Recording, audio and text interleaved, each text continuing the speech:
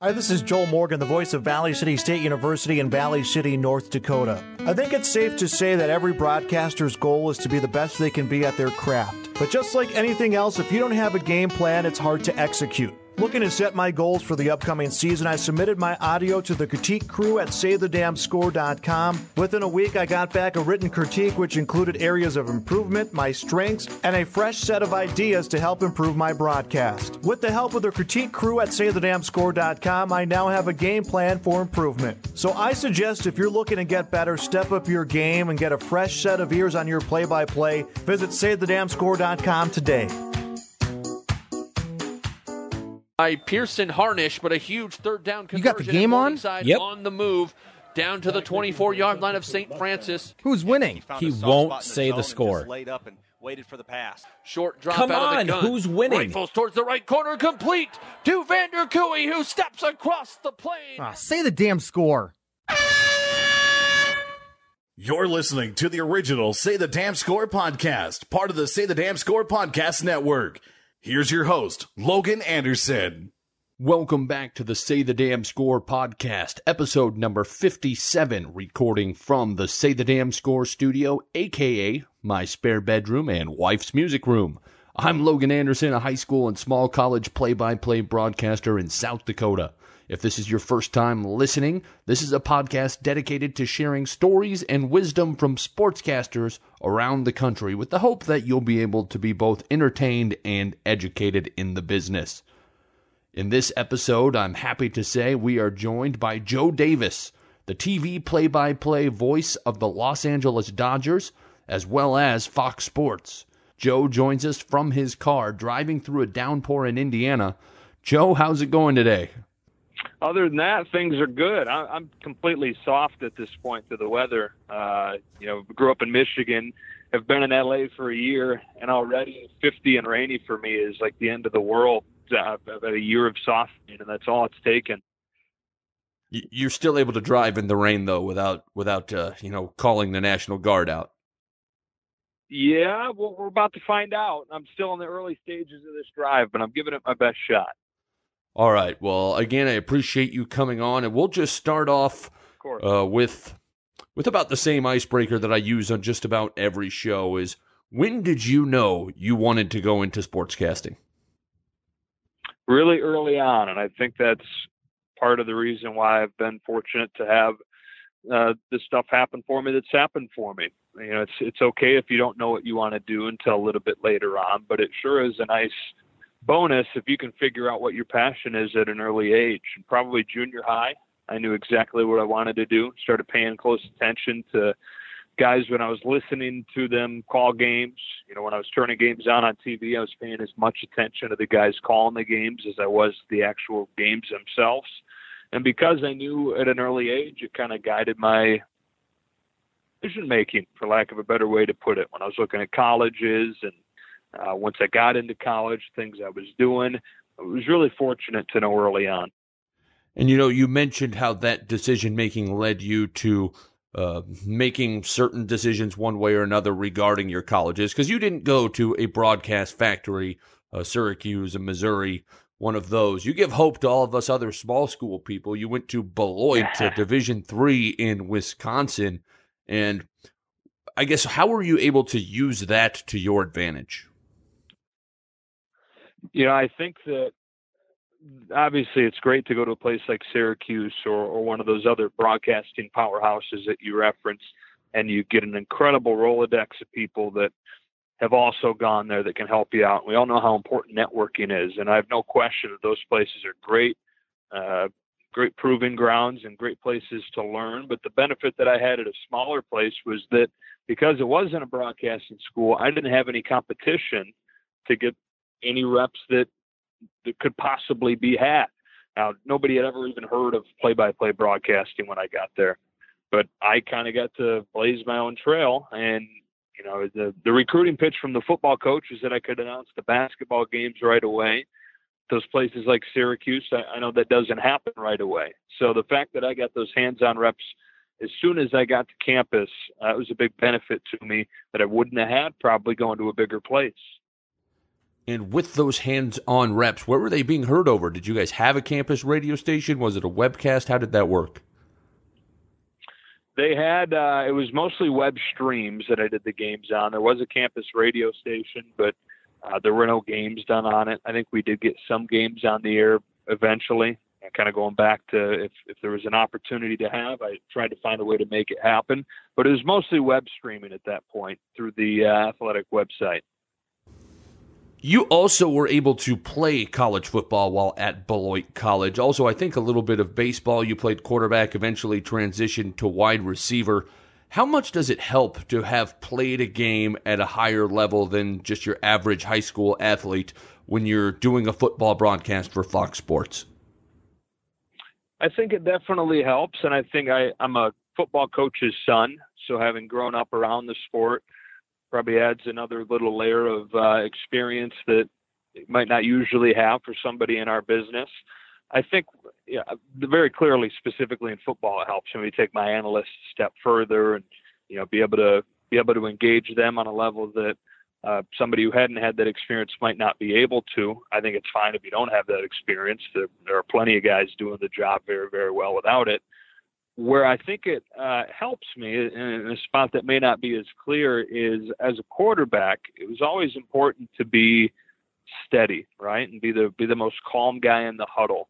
And in the big moments of games as a play-by-play guy, and it wasn't until recently that I started thinking about this connection, I think that that's kind of a transferable skill for when those big moments hit and the crowd's going crazy and the tendency is for your heartbeat to speed up, and it's not always easy in those spots. But I think because of the experience I had, kind of controlling that heart rate and trying to stay cool and calm as a quarterback, I think I probably used some of those same ideas in big moments as a broadcaster.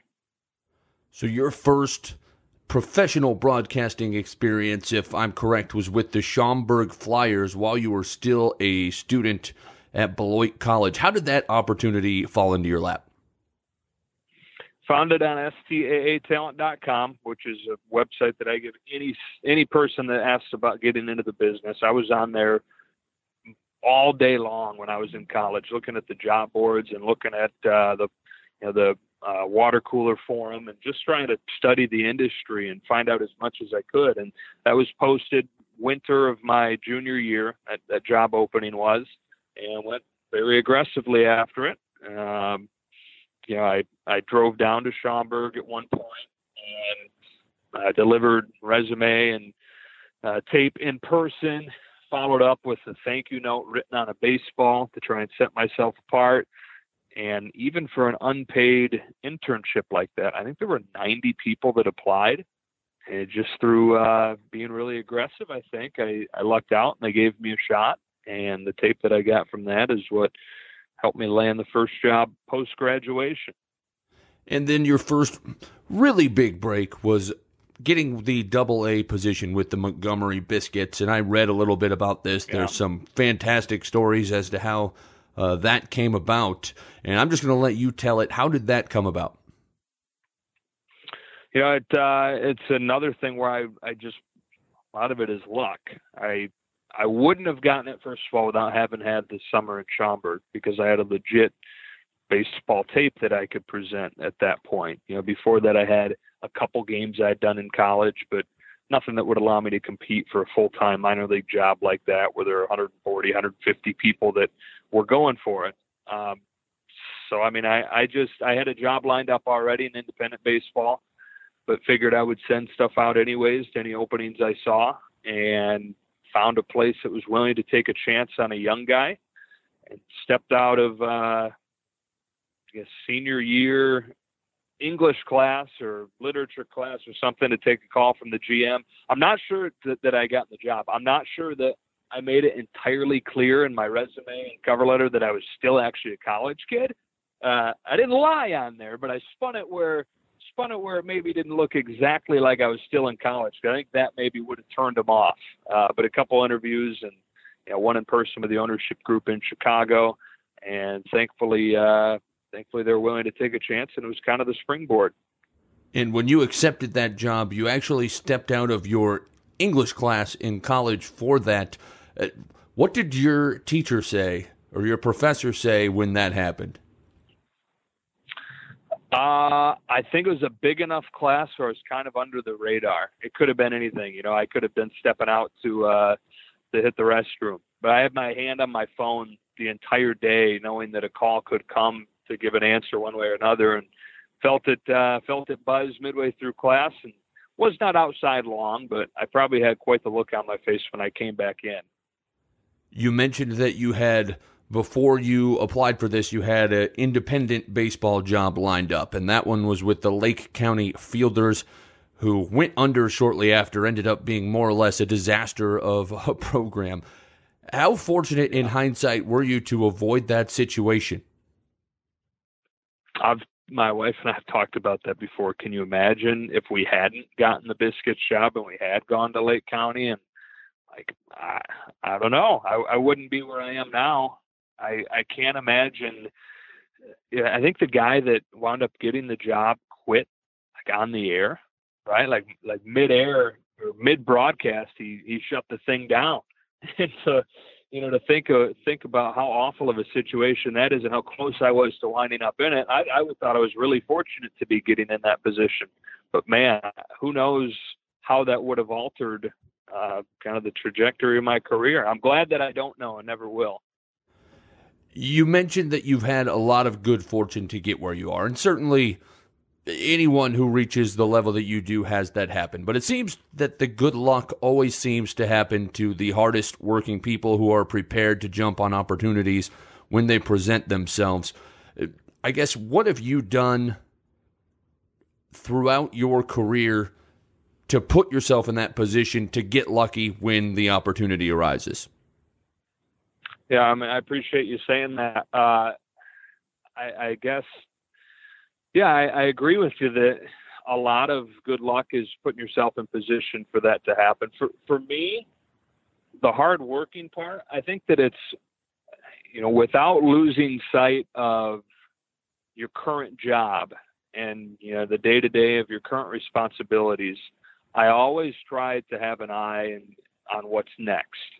So even when I was headed down there to start the Montgomery job, which is a huge deal, right? 21-year-old kid getting that job and going down there to be a full-time AA announcer, I knew how huge that was, and I wasn't taking it for granted, and I didn't want to lose focus on a day-to-day basis doing that job the best I could, but I was always thinking about what that next step would be, and always trying to network with that in mind, and always trying to find the next opportunity, even if it was incremental, the next little stepping stone to help, whether that was my TV reel as a means to an end of starting a career doing TV play-by-play, or, networking in baseball to break through and eventually get to the majors. Always trying to look at what's next. And I think that probably helped set me up to get lucky. And, but at the same time, anytime I talk about that, I always reiterate how important it is, and it's not easy, but how important it is to, at the same time, have an intense focus on what's going on right now. So one of those lucky moments that you were able to take advantage of basically happened when you just got a random email from some guy critiquing your work while with Montgomery. And it ended up being someone from ESPN that will eventually put you in touch with other people. Who was that, and how did that happen? Yes, his name was Dan Quinn. He worked in PR at ESPN, so not any job where he could hire announcers, but he was in the company. My first week in Montgomery, I got an email from Dan Quinn. I had no idea who he was at the time. Just thought he was a random fan, and he was. He got hurt playing pickup soccer, I think, and so was on leave from work, and happened to read about the Montgomery Biscuits, thought it was a cool name, logged onto the website to buy a hat, clicked on the Listen Live link while he was on there, and enjoyed what he was listening to. Again, he wasn't any kind of talent expert, but kind of became a Biscuits fan, and we developed a friendship, and he came down to Montgomery towards the end of that year to see the ballpark in person, and it was just kind of in passing, hey, would you mind introducing me to somebody at ESPN3 or ESPNU?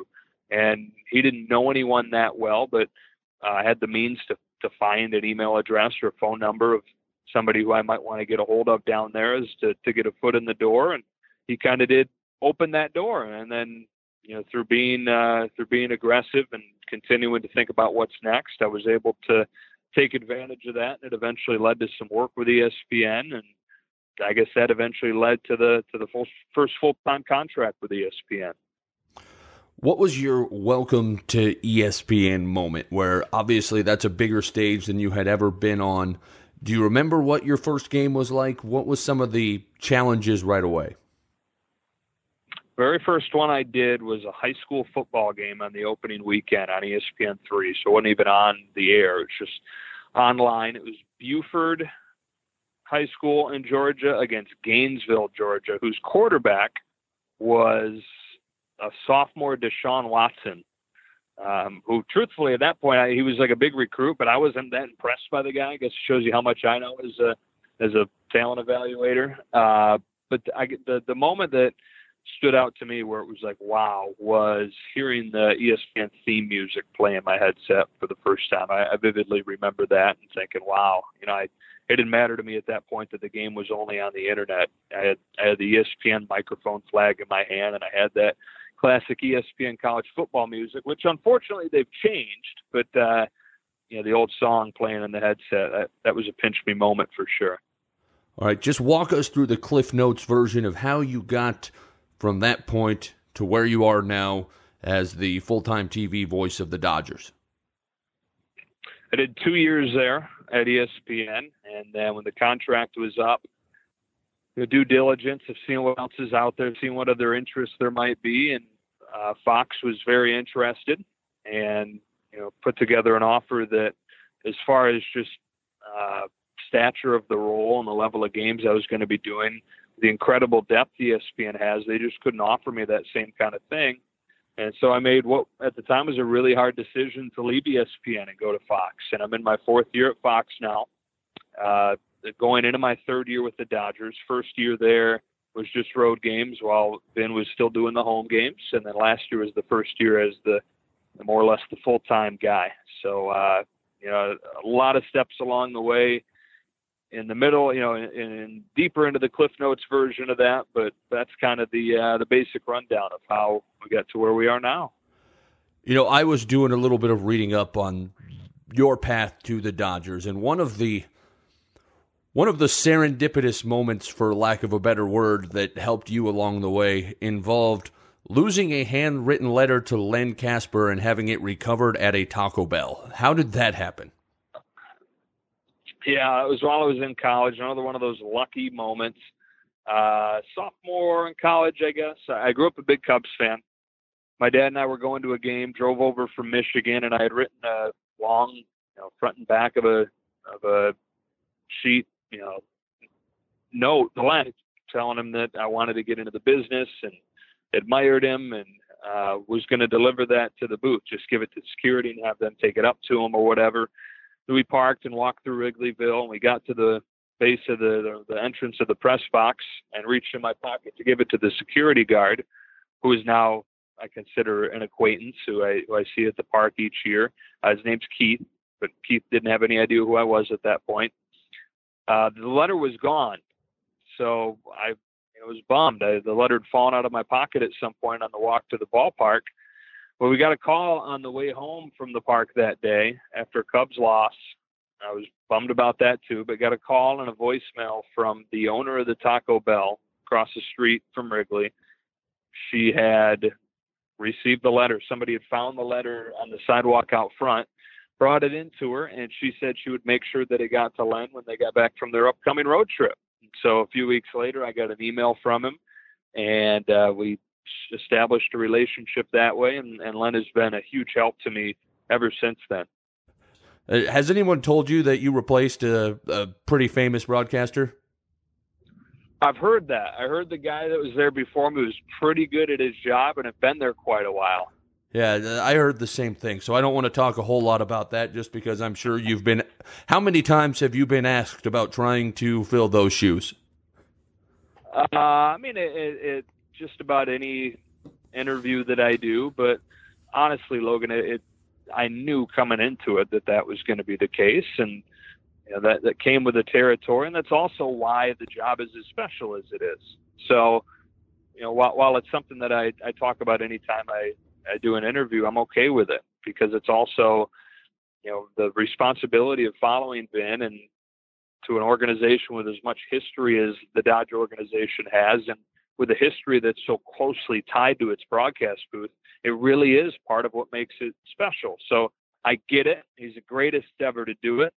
I get that I'm the guy following him, and that's a big story, and I'm totally okay with that being kind of the headline anytime my name comes up at this point. I'm flattered that that's the case.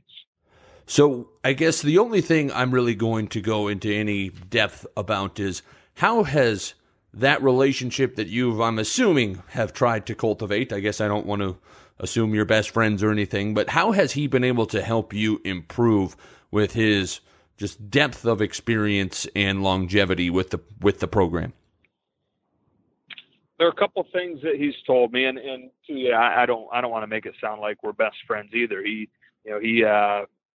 had an incredibly long career, and I think when it's time to retire, it was time to retire and step away and be with his wife Sandy, and totally understand that. But he's not gone without passing a few things on to me, and one of those, the biggest one, was to be myself, and that's something that Red Barber told him when he stepped into the booth in 1950. It seems simple, but it's not. When we take these jobs, we try to be, or the tendency at least is to try and be what we think we should be in the position. And so the most important thing, because especially in baseball, you're going to get exposed if you're not, but you just have to let yourself be yourself. And it seems like simple advice, but it was great advice from Ben. And then the other thing that I really have taken with me from our conversations is, he's known for being at his best in the biggest moments. And I was curious what his philosophy was. And he kind of goes back to what we talked about earlier, the whole quarterback connection of trying to stay calm and lower your heart rate and not get too excited when the moment does. He compared it to, he said, look, if your house is burning down and all heck breaks loose, you are probably not going to get yourself and your cat and all your belongings and all your family out of the house if you're freaking out. You've got to be the calmest person in the room. And it's kind of the same way when the big moment happens and that place is going crazy and there's a big swing and a long drive. If you let your heartbeat get going too fast and your eyes too wide, you're probably not going to do that moment justice. So just the idea of the bigger the moment, the calmer you have to make yourself, getting that advice from the greatest ever to accomplish that and embrace that whole philosophy. It's advice that's really special to me. And I, coming from the greatest ever to embrace that, that philosophy of being calm in the big moments. And I find myself thinking about it often. You mentioned being yourself on the air was a huge part of the advice that he gave you. How do you do that? How do you get your personality into the game and be uniquely you without losing the fundamentals of the game? Yeah, and without making it about you, right? I think there's a fine Correct. line in being yourself and making the game about yourself. That's the last thing I ever want to do. So I never look at it as injecting myself or, putting my imprint on the broadcast. I never look at it like that. It's more just letting you be you and not trying to be something that you're not. And I mentioned a few minutes ago that over a long baseball season, you're going to get exposed if you don't allow that to happen. But on the other hand, a long baseball season is a great opportunity to allow it to happen. So I don't know. It's kind of a hard thing to explain or give advice on, just because it is really simple while at the same time sounding kind of contradictory, right? Like it's such a hard thing to accomplish, but all you got to do is just let you be you, which it doesn't seem like that should be hard. And it's something that's only going to come with time. I think every person that gets into this goes through this process, and some find themselves on the air faster than others. But I think that we all eventually hopefully settle into a place that is uniquely us.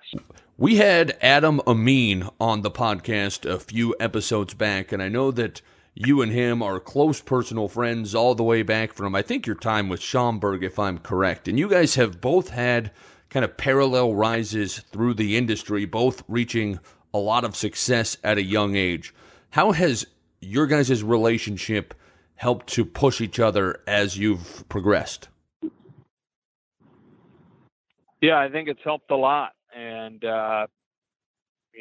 Wayne Randazzo belongs in that conversation too, where the three of us, for a long time, as soon as we got into this business, it really helped to have somebody who got it, who understood exactly what we were going through, who had similar goals, and who had the personality, and I'm speaking for both those guys, the personality, despite kind of being in direct competition a lot of the time early on, to look past that and do everything that they could to make the rest of us better and to help. I'm excited about Adam and Wayne climbing the ladder as I am about my own steps up the ladder. So, we bonded over our competitive drive and passion for the industry, but I think all three of us proudly would say that we've been selfless enough to continue to not let that passion and that drive and that competitiveness get in the way of our friendship and assisting each other as we go. And it was really big, especially early on when we were first starting, exchanging tapes and having somebody who you knew you could get honest feedback from. And I think that we all developed that, but to have it from somebody who's also a good friend, and in this case, two good friends, that's pretty special when you can consider somebody a best friend and a best contact to get constructive criticism and support. What were the situations when you guys were in direct competition with each other? I don't know if it was like if we were ever up for the same exact job. More just, all in the minors and all somebody who wanted to not be in the minors. Right. All wanted to make that next step, whatever it was. And then Adam and I have had a little more parallel path as far as the TV stuff goes, while Wayne got into the majors faster. And, so our paths diverged some in that regard. I guess for a short time, Adam and I were in direct competition, both being at ESPN for the 2 years that I was there. But I guess it was never one of those things where we all applied for the same job and were finalists for it. More just, abstractly in the business when you're looking at a big picture.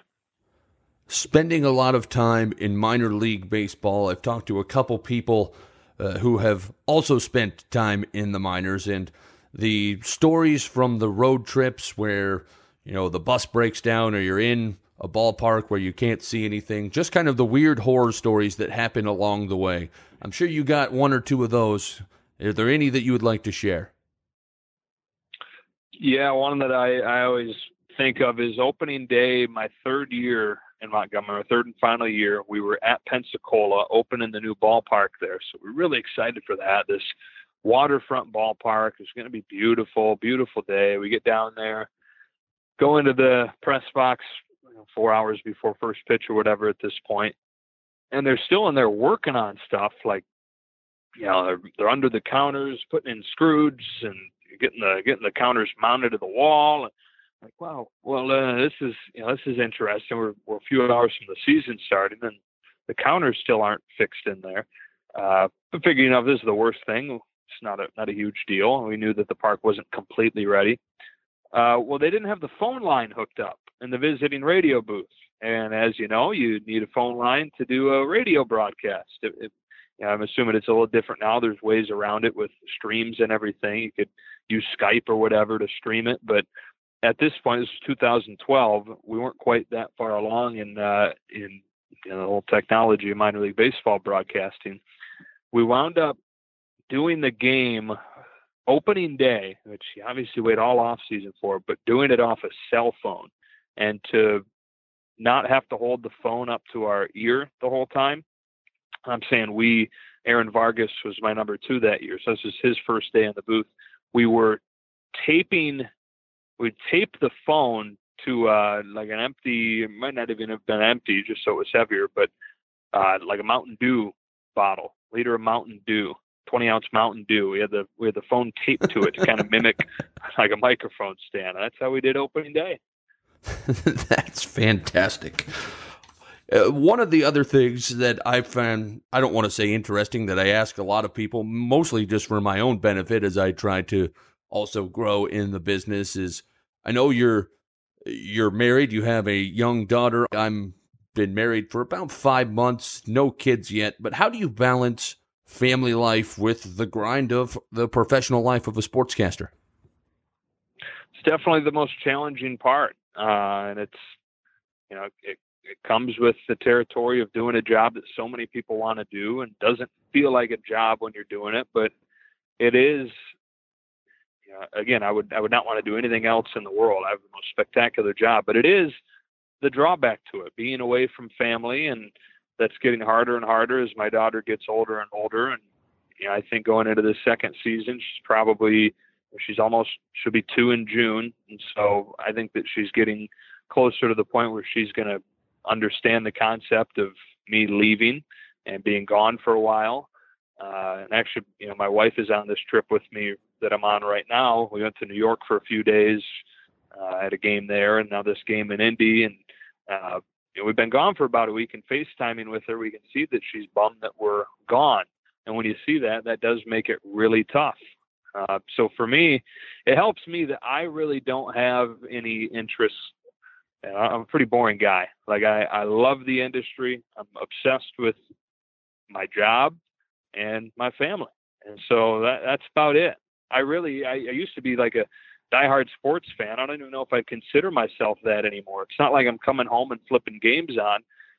I'm either working or with my family. So that makes it easier on me to balance it because there's not other things calling for my attention, whether that's, golfing, or I don't have a boat or anything like that, that would attract attention away from what is family time. If it's not work time, it's family time. So it's basketball season right now. You're doing Fox, I'm assuming, games for Fox. You have your Dodgers assignment that takes up the whole spring, summer, and for this case, a lot into the fall. What time do you take off to recharge? Is there a time that you go on a long vacation or just stay home and do nothing for a few weeks? When do you get to relax a little bit? Yeah, there really is no part of the calendar that's wide open. I'm lucky that my bosses at Fox have kind of allowed basketball season to be a little more of a downtime, not quite as hectic. I'll do about 12 to 15 basketball games, whereas in the past I've done in the 30s. And so that gives me a chance to, be home for a week with nothing to prep for, and be home for much of the winter.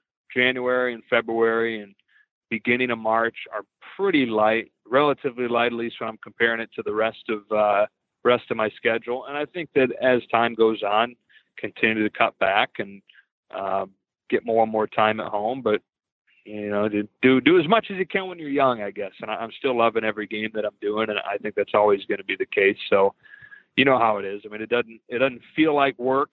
So as long as I feel like I'm still investing as much as I possibly can at home, and when I am home, I'm with family and devoting as much to them as I am to work, I'm still okay with not having, your traditional long vacation or a month off here or a month off there. What do you still do to this day to try to improve as a broadcaster? I hope I'm improving every time I go on. I don't look at it at all as, I've got a couple good jobs, and so I've made it. I'm always listening back to stuff. I think that I used to, whereas early in my career, I used to listen to like every single minute of every broadcast I did. It's harder now. It's harder when you have baseball every single day to go back and listen to everyone. And the whole kid thing changes things. I can't be sitting around listening to every word when I get home and there's diapers to change and playing to do. But what I do is every game I do, I listen to the highlights, try to do that soon after the game, whether that's that night or the next morning, to try and match up or compare how I felt making the big calls with how they actually translated. So maybe I thought on a Puig home run, I was really letting it rip and doing it justice. And then I go back and listen, and to my ears, it fell a little flat. And so I'll make an adjustment the next night. And similar to, I think, how a player probably looks at it, goes back and watches film and sees a little mechanical tweak they might be able to make. And so the next time their turn comes around in the rotation, they got something they're doing a little bit different as a pitcher. So I'm always trying to find little things like that to help myself improve, and always continuing to listen to the guys that I admire and pull things from, and maybe not incorporating as much of other guys, but little ideas that I'll get here and there from listening to the really good ones. Who are your favorite broadcasters to listen to if you have a night off? Joe Buck has always been the guy that has been calling the biggest games for my entire life. World Series and Super Bowls and everything. And I don't think there's anybody nationally that is as good as him at capturing the moment and captioning the moment for television. So Joe is somebody who I've always looked up to and have probably modeled my style after as much by osmosis as trying to be like Joe Buck, just because he has been calling all the biggest games. So, I mean, he's first. Grew up a Cubs fan. So again, by osmosis, Len Casper, Pat Hughes, listen to those guys. Pat Hughes, there's no better baseball radio guy than Pat Hughes. There's nobody better at utilizing his God-given tool of a voice than Pat Hughes.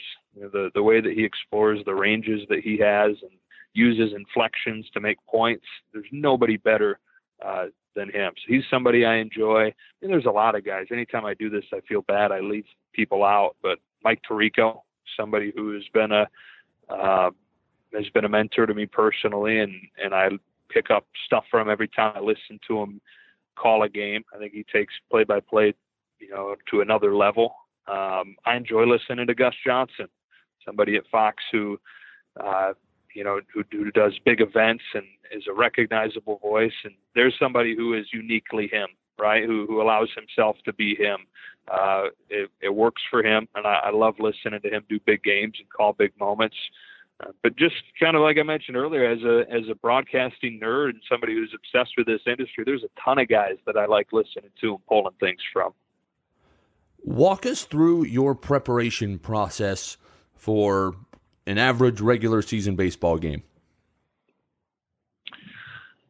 It's for a regular season baseball game, being around it every day makes the prep kind of like, especially for your team, being there is the prep, right? There's more to it than that, of course. I'm reading articles in the morning. I'm updating numbers on my starting pitcher pages that I have. But a lot of it is just being there and witnessing and absorbing the previous game and the previous series. And as the season goes on, the previous month and, the story that is that season. So that's a lot of it on a day-to-day basis covering a team. There's more prep covering the other team that you're playing. So prepping individual players for the other team. Baseball, especially in your division, you see those teams a lot as the year goes on. So teams in our division, there's not a ton of nitty-gritty prep that goes into a series in September other than just kind of catching up on who's hot and who's not.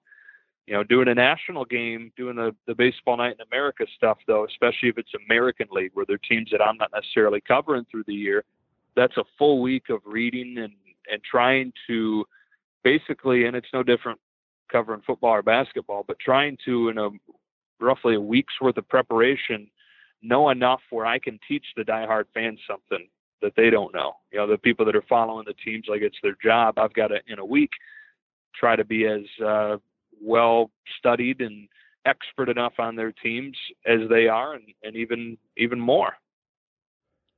Have you ever felt resentment from older broadcasters who maybe feel they were passed up for the young whippersnapper like you? Have you ever felt that, or has most people genuinely wished you well? Because you're obviously one of the most talented young people in this business. Well, thanks, Logan. I appreciate that. And no, I've not. I can't really think of any instance where I've felt like, oh, that guy doesn't like me because I'm young, or that guy doesn't like me because I got this job or that job. And that says nothing about me. That says everything about the people that are in this industry. And it's an underrated it's an underrated reason why this is such a great industry to be in. There's so many good people that, and I think what it is to get to the places we all want to go in this business, you need help. And I think that there's kind of like a baton effect to people being good people. The people that are helping me, I think, were probably helped by people before them to help them get to where they want to go. And so they pass it on. And I find myself now that I have some opportunities to pass along advice or whatever it may be to younger broadcasters. I feel like I owe it to them because I've had so many people be good to me. And so it's just, no, that's one of the great things about this industry is that you feel like it's just an industry full of friends. And I never, and I know that I could be an easy target because of a couple of the things you mentioned, but man, nobody has ever gone out of their way to make me feel anything other than like one of the guys and welcome part of the fraternity. Moving from the Midwest to Los Angeles, we joked about this at the beginning of the podcast. What was the most difficult lifestyle change going from two unique places to another unique place? I probably, truthfully, just the cost of living there.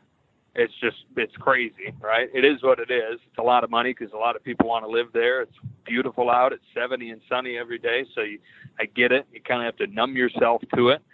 That's probably the most difficult thing. We found an area in South Pasadena where it feels a little bit familiar to us, kind of has a Midwestern feel with like a small community feel to it, trees and sidewalks and everything.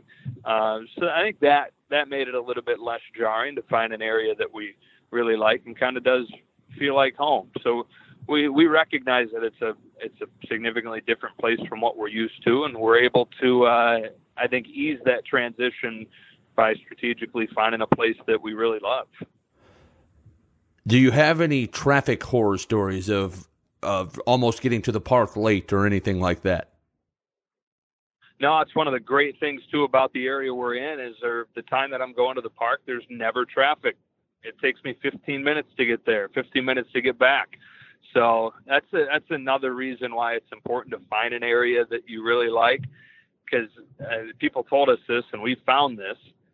You're not really motivated to go outside your pocket because of the threat of that traffic being there. We rarely do we leave our little cocoon, our little bubble of South Pasadena and the Pasadena area, other than to go to the ballpark. And like I said, the timing of it when I'm going to the park means that rarely do I deal with any kind of traffic. So we've been able to avoid any nightmares for the most part. Famous last words, I'm sure. And I'm going to finish this up. You're just about out of time. Are you at your destination yet? Have you made it to Bloomington? A couple miles away. All right. I know that I was fortunate enough to be able to go to Dodger Stadium over the summer and just kind of take in the environment and just the beautiful stadium and all the palm trees in the background. Do you ever have to just stop and pinch yourself when you show up to work at the ballpark and say, this is my office? Yeah, it happens like every day, honestly, when you look out there and you, like you mentioned, you went to a game, so you got to see that backdrop, but our booth is spectacular. The view from our booth, where it's not too high to the point where you lose perspective of how beautiful the game is below you, but you also kind of get to see the entire horizon and for miles and miles, just glorious pictures, beauty. Not a day goes by where I don't kind of shake my head and say, wow, I can't believe that this is the chair that I get to sit in, and this is the backdrop for this chair and this job. All right, final question. This may be the most controversial thing I ask you. I've been out to the West Coast a few times, and I'm going to say In-N-Out Burger is overrated. And as someone who went to a Wisconsin school, I actually think that Culver's is far superior. Am I way off base? Culver's really good. You know what I like at Culver's is the mixers, concrete mixers. People that aren't familiar with it, it's basically like McFlurry at McDonald's, but better. My wife and I try to eat really healthy, so we've not had a ton of In-N-Out. I've had enough where I know that it's really good. I've had enough Culver's to know that you're not crazy for saying that. I'm actually kind of surprised more people don't bring Culver's up into the conversation of the Five Guys and the Shake Shack and the In-N-Out. Because Culver's, that's an underrated burger place for sure. You can throw Thousand Island dressing and call it animal style at home just as well as you can at In-N-Out. But if someone wanted to reach out to you, how would they do so? Twitter is a good place to do it. I have sometimes people send tweets on there and ask if they can get in touch, and I'm always happy to direct message and exchange emails that way. So it's Joe_Davis. All right, once again, we are visiting with Joe Davis. He is the local TV voice of the Los Angeles Dodgers, also works for Fox Sports. And Joe, I appreciate you taking some time and visiting with me. You got it, Logan. Enjoyed it, man. That will do it for the podcast today. Thanks for tuning in and making the Say the Damn Score podcast part of your day. Please reach out to the guests. It's nice to show them that they're appreciated and that their time is helping you out in your sportscasting journey.